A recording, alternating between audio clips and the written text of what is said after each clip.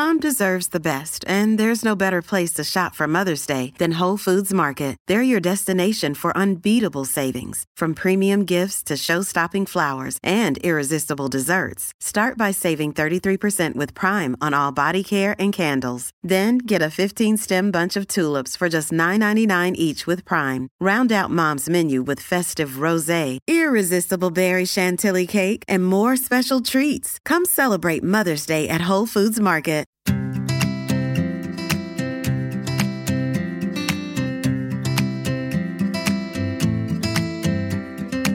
Hi everyone, and welcome to the Deliciously Ella podcast with me, Ella Mills. I just wanted to start today by saying a humongous thank you for all the lovely feedback that we've had on our brand new book, Quick and Easy. The book's been out since last Thursday, so it's been a whirlwind couple of days, and honestly, it means everything seeing you enjoying it. Like, it's been a humongous project. And to see it finally released into the world and get good feedback is just, it's so encouraging. So huge thank you. And it's also so lovely to see some of our favorite recipes being cooked, because we've been cooking them at home for ages. And again, to see them come to life in your homes is amazing. Some of my absolute favorites, which seem to be going down a storm, are the walnut and mushroom ragu, the chocolate chip banana bread. That one is like a pregnancy addiction of mine. The turmeric and courgette pancakes, the cauliflower cheese, and then also all the speedy 10-minute lunches, which are kind of dream for anyone still working at home, like the cucumber cashew noodles, the peanut sesame noodle salad, the garlicky broccoli and butter beans with pesto. So yeah, just absolutely thrilled to see you loving them. If you don't have the book yet and you want to get it, it's still half price in the UK on Waterstones and Amazon. So I'll pop those links in the show notes. And if you're abroad, the Book Depository ships worldwide, but it's also on Amazon US and Canada and available in Australia and New Zealand. So I'll put loads and loads of links below if anyone wants to get cooking. And the other piece of news for this week is that our frozen desserts are going live onto Waitrose.com this week.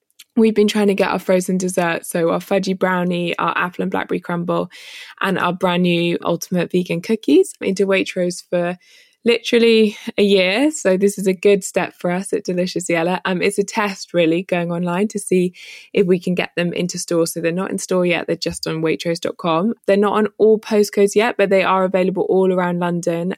So if you fancy trying them and supporting Waitrose test to see if we should go into store, then we would absolutely love that. And the vegan cookies are an addiction.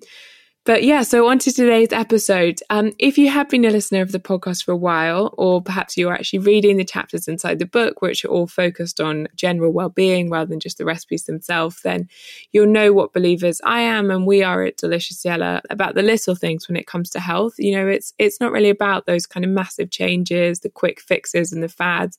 It's so much more about the kind of simple everyday habits that we can implement really relatively easily into our lives, and that those little habits can collectively really transform the way that we feel both mentally and physically. And so it's just little things like walking, sleeping, stress management, you know, whether that's 5 minutes of meditation here or 5 minutes of yoga there, maybe a quick walk, it's a 10-minute meal or something you've batch cooked and can just take out the freezer.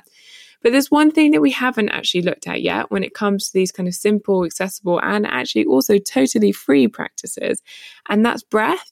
And something absolutely incredible happens in our body about every 3 seconds or so. And that's the length of time that we take normally to inhale and exhale. And over the course of a single day, we take about 25,000 breaths, which also means that about 30 pounds or 13 kilos of air is flooding in and out of our lungs every single day.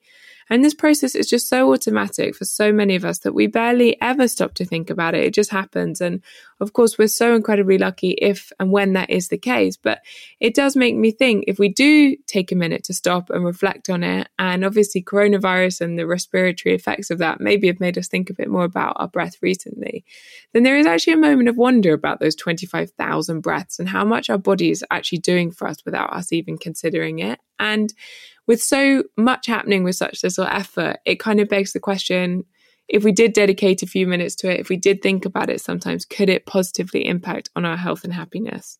You know, is there more to breathing than basically just allowing the body to get on with it? And our guest today thinks the answer to that question is most definitely yes, there is a lot more to it and it can have a huge benefit on us. So our guest today is a brilliant man called James Nestor, who has just written a really, really interesting book, which is simply called Breath. and it looks at everything to do with breath, and it looks at the history of breath. So everything from kind of cutting edge, really modern research coming out of the best universities in the world to the ancient beliefs and teachings of the Chinese Tao in 400 BC, Hindu teachings, Buddhist philosophies, and so on and so forth. And so I think we've all got a huge amount to learn, and absolutely thrilled to have James here today. So welcome, James. Thanks very much for having me. So I'd love to start, I guess, with the history, with all those ancient beliefs and what you learned there, and whether you found that there were some interesting parallels. Obviously, some of it dates back to some of the oldest medical texts ever found from something like 1500 BC. And, again, in kind of yogic philosophy and things. And were there any kind of key parallels you found that then start to correspond to the science today and what you were discovering there? Sure. Well, if you look at any major culture throughout the last 3,000, 4,000 years, breathing was an integral part of their system of medicine. So it was really as important as what you ate or how much you exercised. And in some cultures, like ancient Chinese culture, the specific form of exercise was just to get you to breathe differently. That's what they thought the benefit was from, just by breathing differently. And you can trace this back to Hinduism, the beginning of Hinduism, 3,000, 4,000 years ago. They were starting to study this. And then the same things were discovered in China about 2,000, 3,000 years ago. The same things were studied in Japan and Buddhism and on and on and on, ancient Greece.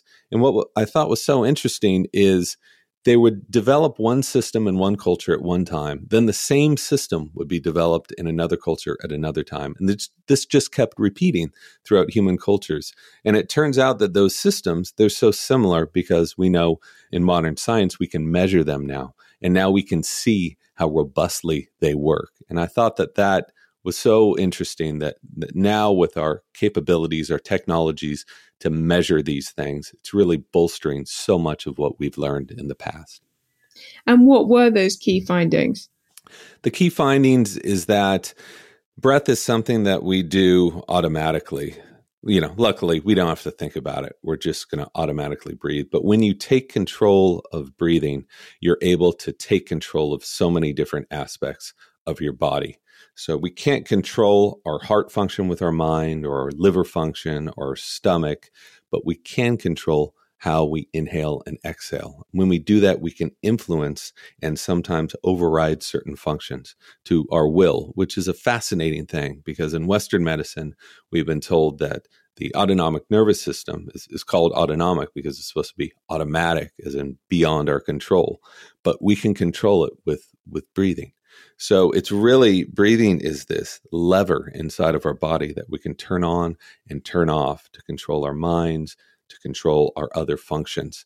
And there are a zillion different ways to breathe, to do a zillion different things. I heard from one breathing therapist, there are as many ways to breathe as there are foods to eat. So it depends on what you want to do. But the one thing that there seems to be a lot of consensus about is that breathing slowly and breathing deeply can have an extremely restorative effect on the body. And this is something that people in Western culture just don't practice that much. And what is it? Because a lot in the book about breathing through your nose versus breathing through your mouth. And again, that seems to be something that's weaved throughout history as well. We even see it kind of, in Genesis, you've got the line from there, Lord God formed man of the dust of the ground and breathed into his nostrils the breath of life, and man became a living soul. So, this is something, you said it's in the ancient Chinese Taoist text from the 8th century. Nose breathing seems to have a long history, and it's something that you found a lot about as well. Yeah, I had never thought about this, as a kid or whenever I exercised as an adult, I would breathe through my mouth all the time until I met the chief of rhinology research at Stanford, which luckily is just about 40 minutes from where I am in San Francisco. And he studies the nose and all the nose's functions. And, he says this is the most incredible organ that is given absolutely no respect. Here in the U.S., we have the National Institutes of Health, and there's 27 different departments of things that study, the liver or circulation or the heart. But none of them is studying the nose, and none of them is looking specifically at breathing. And he found this to be criminal. So he took me into his lab, and if you right now take your fist And imagine just putting it in front of your face, inside of your head. That is how much space the nose is taking up, and all of these sinuses that extend to even above our eyes. So all that stuff is there for a reason, because the nose filters stuff out, it heats air, it conditions it, it humidifies it. So when we breathe in, that air that enters our lungs is preconditioned and is much more easy for our lungs to process.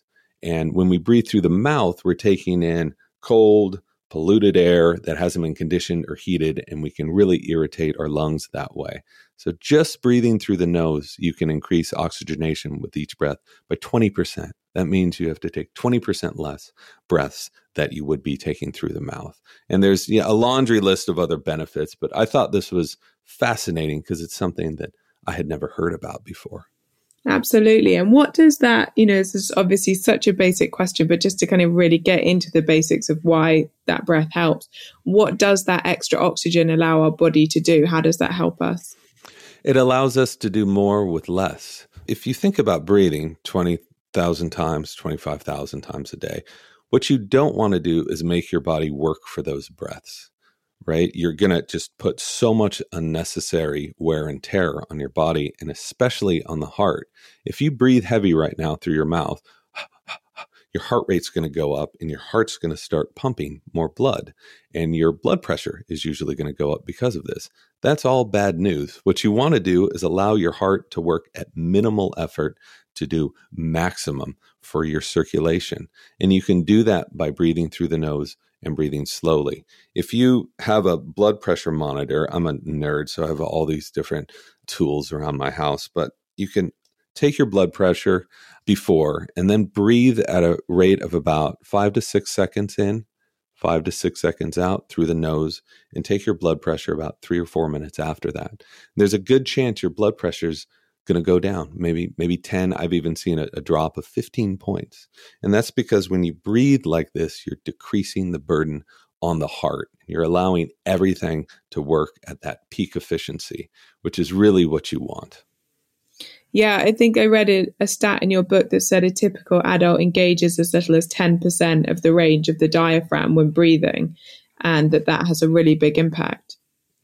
Has a huge impact, because if you look at people who have chronic respiratory problems, people with asthma, people with emphysema, COPD, on, they're engaging such a small amount of diaphragmatic movement, which means each breath, they have to take more breaths for one, which is going to increase their blood pressure, increase their heart rate. But each breath is a labor. So, people think, well, why do we have a mouth if we're not supposed to breathe out of it? And the mouth is there as a secondary device. If anything happens to the nose, you're not going to die because you can breathe out of your mouth. But an analogy I've used before is, so pretend you have sprained your ankle. You can still walk, you can still get by, but the rest of your body has to compensate and shift all its weight. So you can get by breathing incorrectly, but after a while, your body is just going to get worn down from that. You can go so much further if you're breathing properly. So just by increasing, and they found this 50 years ago, there was a researcher who had been working on this specifically with emphysemics, but just by increasing their diaphragmatic movement about 35, 45%, a breath like that, he found that he was able to help heal these emphysemics better than any other therapy in these hospitals. And these people who had been left for dead got up and walked away. And I know that seems like a huge claim, but there's videotape. You can see it on my site, and there's x-rays and data showing just what a drastic change you can elicit by just breathing differently. And you talk a little bit as well about having a slightly longer exhale. What does that do that helps? So every time you inhale, and you can try this right now, you can place your hand over your heart and take an inhale, about 4 seconds or so. You're going to feel your heart speed up. Then exhale for about 8 seconds. You should be feeling your heart slow down. So every time we inhale, our heart is going to slightly speed up. And every time we exhale, it's going to very slightly slow down. So the longer you extend those exhales, the more relaxed you're going to get. And this is not some subjective experience or some placebo effect. This is how our body operates. So before bed, something that I've done if I was trying to go to sleep is you can breathe into a rate of about 3 or 4, then you exhale to about 8. And doing that is just going to place your body in a much more restful, much more relaxed state. I found that it's great before, if you're nervous before an interview, if you want to take a nap, you can start breathing like that. There's a zillion different methods of doing this longer exhale, but that's just one of them that I use. I thought it was really interesting, the part where you were talking a little bit about an interesting link of that exhale and how it links some different very common Buddhist mantras, the sound Om, the Ave Maria, and that all these prayers had this kind of 6 seconds in common and all had an amazingly calming impact. So about 20 years ago, some Italian researchers were looking at different prayers in different cultures. And they brought a bunch of subjects in and hooked them up to all these sensors and had them recite the Ave Maria in Latin, which is dictated by a priest at the beginning, recites a phrase, and then the congregation. It's a call and response. So this goes on and on and on for 50 cycles, quite long if you've been into a Catholic church. Then they looked at the Buddhist prayer, the Om Mani Padme Hum, which is the traditional, most popular Buddhist mantra. Then they looked at Om, then they looked at the Kundalini Yoga Sata Nama, and they found that all of these prayers require about 5 to 6 seconds to speak, and you're only speaking during an exhale. And then there was a rest of about 5 to 6 seconds to inhale. And they recorded that when we breathe this way, the praying is optional. You can do it if you like, that's great. But just by breathing this way, you lull your body into the state of peak efficiency. What I mean by that is you're increasing circulation to your brain and throughout the rest of the body, and you're increasing the blood flow into that thoracic cavity. So you're allowing that heart to function so much more easily than you would be otherwise. And all of the systems of the body, the respiratory systems, circulatory systems, cardiac systems, all came into this synchrony where they work together just perfectly. And this has been extensively studied for the past 20 years. And psychiatrists now use this breathing technique, sans the prayer, for people with anxiety, depression, for some lung ailments, because it's so therapeutic to the body. What I found was so interesting is it works out to about 5 to 6 breaths per minute. I say in the book, 5.5. That's the perfect breath. But this is twice as slow as what is considered normal in Western medicine, breathing this way. So breathing this way to a pulmonologist would be considered an abnormal way of breathing, even though it is the most beneficial to our body. It's a very healthy state. How do you change that? I mean, I'm sure from all your research, you have consciously, I imagine, changed the way you're breathing. Did you find that it was quite strange? I mean, when I was reading your book over the last few days, and you say at the beginning, you think it's about 10,000 breaths, or I can't remember, you breathe about 10,000 times or something while you're reading it. And immediately, obviously, as soon as I'd read a page or so, I was starting to think about breathing slowly through my nose, and it feels quite. And I'm sure people are doing it right now listening to this. It feels quite strange to start with. Yeah, try writing a book on this stuff for 2.5 years. You become a complete neurotic about it. And that was never my intention going in. I'm a science journalist. I'm a reporter. So I just went into this field because I thought that this was an interesting story. But you can't help but wanting to incorporate these techniques into your own life after a while. I had various respiratory problems. I always focused on eating well, on exercising a lot. I was still getting sick all the time. I was getting bronchitis, mild pneumonia year after year. And so I became invested in this research and started really interviewing these different scientists to find out what was wrong with me as well. And I never intended to have that as part of the book. I wanted to stay outside of it, but my editors convinced me that having myself in there, just here and there, not too much, would allow the reader to see how I was able to improve my own life and improve my own breathing by adopting these different functions. And I certainly have. I mean, to the point where I expanded my airway over the course of 12 months. I haven't had a plugged nose once in the past 2 years when I came down with a cold. So I haven't had any of those respiratory issues. And all of this was with something that is free and easily accessible to everyone. That's another thing that I thought was interesting. It's one thing to ask people to get in shape and jog 6 miles a day. A lot of people are going to have a hard time doing that, or to drastically change their diet and just eat keto for a month. That's hard as well. But asking people to change the way they breathe, something that we carry with us all the time, I think is less of an ask. And what I've found is it is as important as what we eat, how much we exercise, how we take in and exhale those 20,000 breaths a day. And did you feel you had to make a very conscious effort with it and were thinking about your breathing so much more than you ever had to start with? And then after a period of time, it became kind of second nature to breathe slowly, less through your nose?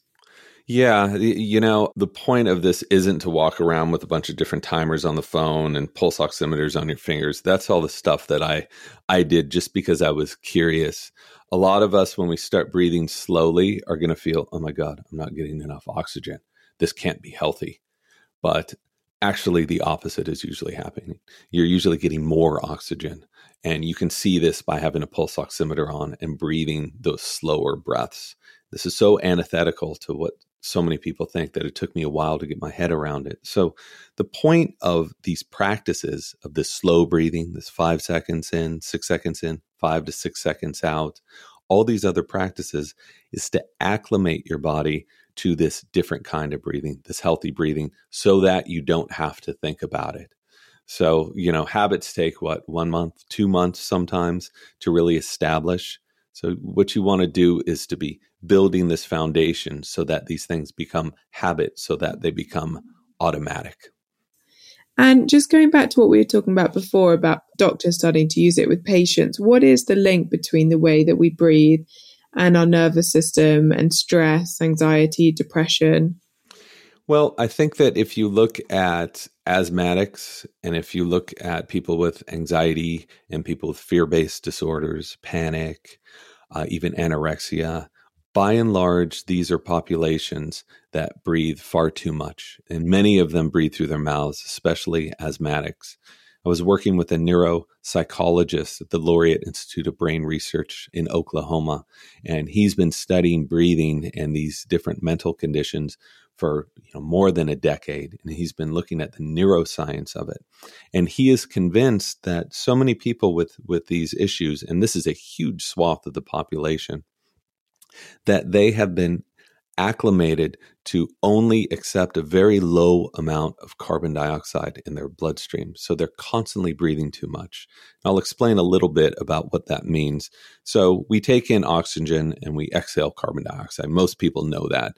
But carbon dioxide is also essential for the functions in the body. We have 100 times more carbon dioxide than we do oxygen in our bodies at any time. So without having adequate carbon dioxide, you're going to get constriction in your blood vessels. So your circulation is going to slow down. So this is why if right now you were to breathe really heavy and do that for about a minute, you're going to probably feel tingling in your fingers, in your toes.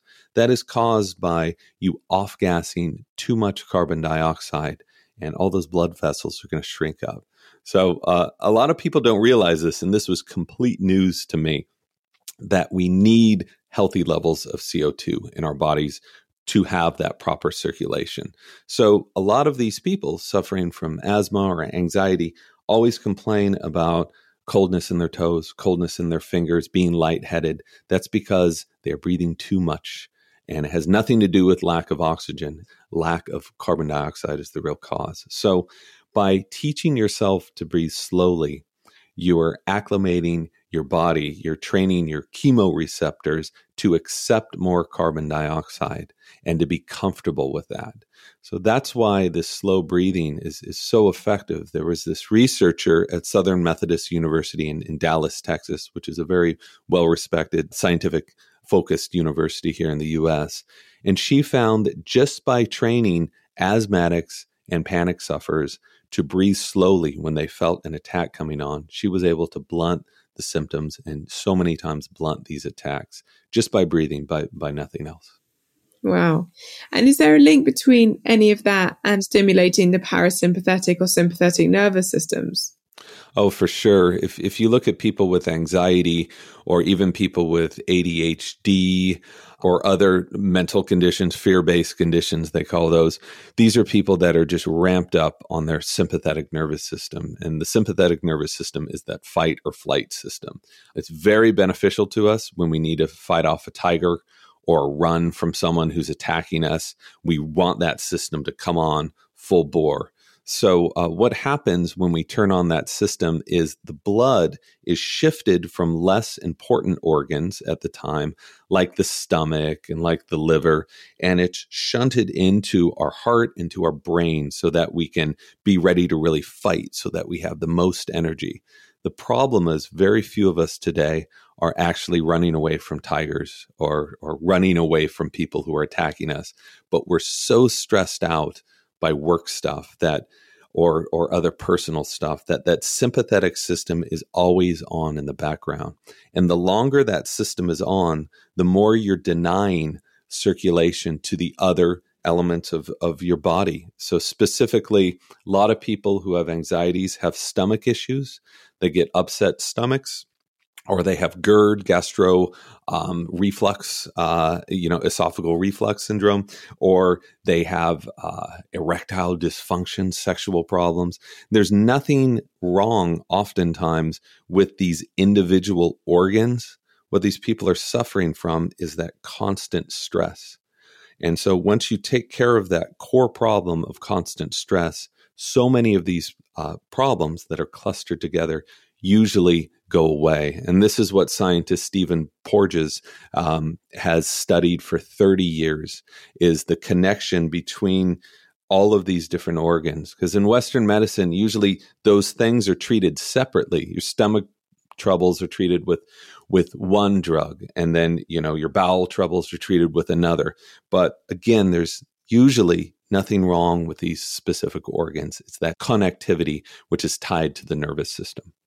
It's unbelievable, as you said, that it's so simple. And you said it in your book, and I'm sure people will think it when they see a book or, a whole episode dedicated to breath, thinking, why do I need to breathe? I've been breathing my whole life. And we just don't think of it as a pillar of health. But as you're saying, it's so interesting because what is so simple and we don't even think about necessarily actually connects to our heart, our lungs, our brains, everything. And it's really interesting as you start to think of it as a pillar of health. And one of the things that I thought was so interesting that so many people, I'm sure, will be able to relate to is, you said, I think it was a study showing that about 80% of office workers can suffer with continuous partial attention. So when we're kind of never really focusing on any specific thing. So, you kind of read an email and then you check Twitter and then you speak to a colleague and then you write something down and then you check your phone and then you're back to one email. And it's a kind of perpetual cycle of distraction to some extent. And during that time, we probably have no idea it's happening, but our breathing can become kind of quite shallow and erratic. And sometimes we don't breathe for about half a minute or longer. That's right. I was talking to various researchers who had been working on this for a long time. We know the damage of sleep apnea. Sleep apnea is this condition in which you stop breathing throughout the night, usually because your throat becomes clogged by your tongue, falls back into your mouth. And something like 25% of the U.S. population suffers from this. And it has so many problems attached to it, neurological issues, autoimmune issues, on and on and on. But we don't think about our breathing during the day. It's something that's so obvious, just as you had said. When I first started writing this book, people are like, "You're writing a book about breathing?" I've been, why do I need to know how to breathe? I'm alive, which means I'm breathing. But it's not that we're breathing that's so important. It's how we're breathing. And, so many of us are in front of computers all day. And try doing this sometime, because I did this and started recording myself, is whenever I sit down and see like 30 emails I need to get back to all these people in about a half an hour. So a lot of stress. I immediately stop breathing. And I can hold my breath without ever knowing it for 30, 40 seconds. And I think what this is a sympathetic response. If you think about when you get scared or something happens, that's what we do because we want to be quiet because there's a tiger in the bushes, right? And that's this response. And we also have a low grade version of that in the office because we're so seldom are confronted with the real danger that we're now perceiving things that aren't really dangerous as serious threats because we're so oversensitized. So Margaret Chesney here at the University of San Francisco has been studying this for decades, and she found that the damage of breathing like this, of this stilted breathing, can in many ways be similar to the damage of sleep apnea, where you're cutting off that constant flow of oxygen to the brain and you're not allowing yourself to function properly. And this could be why so many people in office are so cold. Their fingers and toes are so cold all the time because they're cutting off that proper circulation. And I thought that was fascinating. And the numbers really stunned me. That's an estimate. No one really knows because no one's studying the 1 billion office workers right now. But we know it's a huge number. And I certainly suffered from that a lot. So I try to be a lot more attentive to my breathing when I sit down and start getting stressed in front of my computer.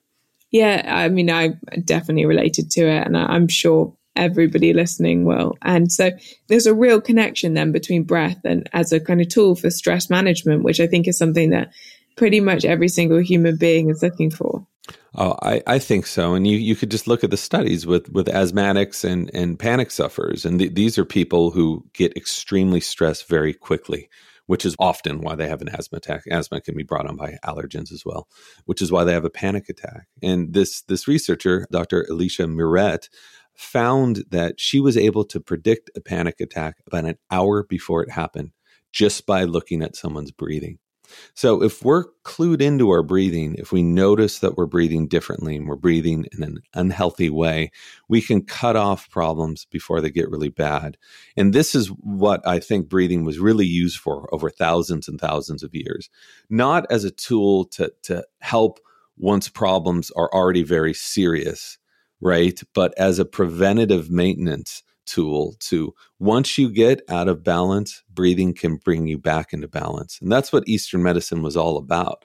It was preventative maintenance. They never wanted to get sick. You saw your doctor when you were healthy so you could stay healthy. And this is just, it's a tool that we carry with us all the time. And if we really start to focus on it, don't get neurotic about it, but just become aware of it, we can use that tool to turn our moods up or down, to give us energy or to make us more inclined to go to sleep or to rest. And I think that it's so important, and again, it's so easily accessible to people once they figure it out. Absolutely. And I think going back to what you were just saying about Eastern medicine, almost to circle back to the beginning as we start to wrap up, I think lots of our listeners are keen yogis and very interested in yogic philosophy and things. And you had some really interesting notes on the Indus Valley, the Vedas, the Yoga Sutras, and then also a Swami Rama and pranayama and his exploration of yoga nidra and yoga sleep. Could you just tell us a little bit more about that? Sure. I kept that stuff for the end of the book. What I try to do in the book is to set it up and first identify the problem, why we're breathing so poorly now. And a lot of it is evolutionary and anatomical. So there's no one specifically to blame. It's just how the human species is at this current point in time. And then the second part, the largest part, is the foundation of breathing that everyone should adhere to. These are simple hacks and the science behind it and where all this stuff came from. But for the back of the book, what you're talking about is once you have that foundation of healthy breathing, once you know. Clarify healthy breathing here, we're talking about slow inhale and exhale out the nose. Yes, through the nose. Chewing, I know that seems like a weird one to throw in there, but chewing is something so few of us do now, and that affects our ability to take air in and take it out. So big exhale, slow through the nose, that solid foundation. Then towards the end of the book, I get into the stuff is once you have that down, where else can breathing take us? Where is the true potential of breathing? And you can get into Tumo and the Wim Hof stuff and holotropic breath work. But I was curious to know where the first conscious breathing came from. where in history it was first documented. And it turns out that in the Indus Valley 5,000 years ago, there are statues of people in a very obvious yogic poses, breathing. And I learned that the first yoga, there were no movements, there were no downward dogs, there was no vinyasa flow. This was a science of sitting and breathing. All of those poses came about 2,000 years ago, and they were held like there'd be a triangle, but it would be held and never repeated, because the point was to bend your body in a certain way so you could breathe into those different areas of your lungs. So vinyasa flow is only about 100 years old. So the original yoga, the foundation was in breathing. That's where the benefit is. And that's where I believe most of the benefit is today as well. There's nothing wrong with vinyasa flow. I practice yoga all the time and I do this, but I think the benefit is to be able to stretch your lungs in a certain way, increase your lung capacity, and really focus on your breath. And any yoga class worth its salt is going to have you focusing on your breath the whole time. And that's what's so important. Incredible. It's absolutely fascinating. And so just to finish, what are the kind of breathing exercises that you go to every day that you feel can have a really genuine impact? I like that 5 seconds in, 6 seconds in, and 5 to 6 seconds out. Don't get neurotic about if you're half a second off or whatever. Anything in the ballpark is going to have some big benefits. I also practice 4-7-8 breathing before bed or when I want to relax. That is, inhale to a count of 4, hold for 7, and then you exhale for 8. And I found this to be extremely relaxing. And when I've done this and hooked myself up to heart rate variability monitors, and you just watch your heart rate variability soar, which is a good thing. That's autonomic nervous system balance. So I do that one. And also when I work out, I try to breathe much more slowly than feels comfortable. And I've tested myself because I said I'm definitely not getting enough oxygen. And when you're breathing that slowly, I found that every single time, not only would I have enough oxygen, but sometimes it would increase. And so that need to breathe isn't dictated by oxygen. It's dictated by an increase of CO2. So there's a reason why if you're breathing slowly and you're jogging, you're going to feel this warmth throughout your hands and the back of your neck. That's an increase of circulation, which is what you want. So I guess the final thing is, at the end of the book, there's a bunch of breathing techniques. But to me, the important story of this book wasn't the how of it. There's dozens of books on how to breathe right. It was the why and the what and where this stuff came from. But just speaking to your question, those are 3 I use often, and there's many more, but I won't bore you with those. No, honestly, it couldn't be less boring. It's absolutely fascinating. I think as I said at the beginning, I'm a huge believer in the fact that I think we overcomplicate health a lot, and we look at, the latest trend and the latest fad and a quick fix. And often these things are kind of quite expensive or, quite out there, and just not something that are necessarily an easy part of people's every day when they're busy, they're juggling work, kids, whatever's going on in their lives. And I think what's interesting is to look at the practices that we can all incorporate that feel genuinely doable for the long term, that feel like things we can actually do every day to help us no matter what we have going on in our lives. And I think breathing is obviously literally the most obvious thing to start with there. And it's not something we think about enough, but it's absolutely fascinating how if you just take it back to the basics, that literally the simple act of breathing can impact every organ in your body pretty much. For sure. And the most, I would say, emotional part of this journey of researching this book was to find these people who had asthma for 50 years, who had autoimmune problems, who had chronic inflammation, and who had adopted simple breathing habits and massively changed their health, who no longer had the symptoms from asthma. And I know that these sound like huge claims. I realize that, but this stuff is backed up with several studies. The asthma study was written about in the New York Times. So this is not sketchy outlier stuff. This is something that's really coming to a fore. And I would just like to echo what you said. these fad diets and fad fitness trends, those are very difficult to keep up with. The whole point of these things is to make these healthy habits a part of your everyday life. And so they have to be easy enough and accessible enough, which is exactly what you do with eating. The point isn't to go on this fast for a week and say, okay, I'm better now. It's to make these healthy habits, just a part of how you go about your day and night, and to be able to enjoy your health because of that. James, I can't thank you enough for coming on and sharing this absolutely brilliant information. I so recommend the book. It's so interesting. It's simply called Breath. I'll put the details in the show notes below for anyone wanting to look it up. And we'll be back again next Tuesday. Thanks so much, James. Have a lovely day, everyone. Bye.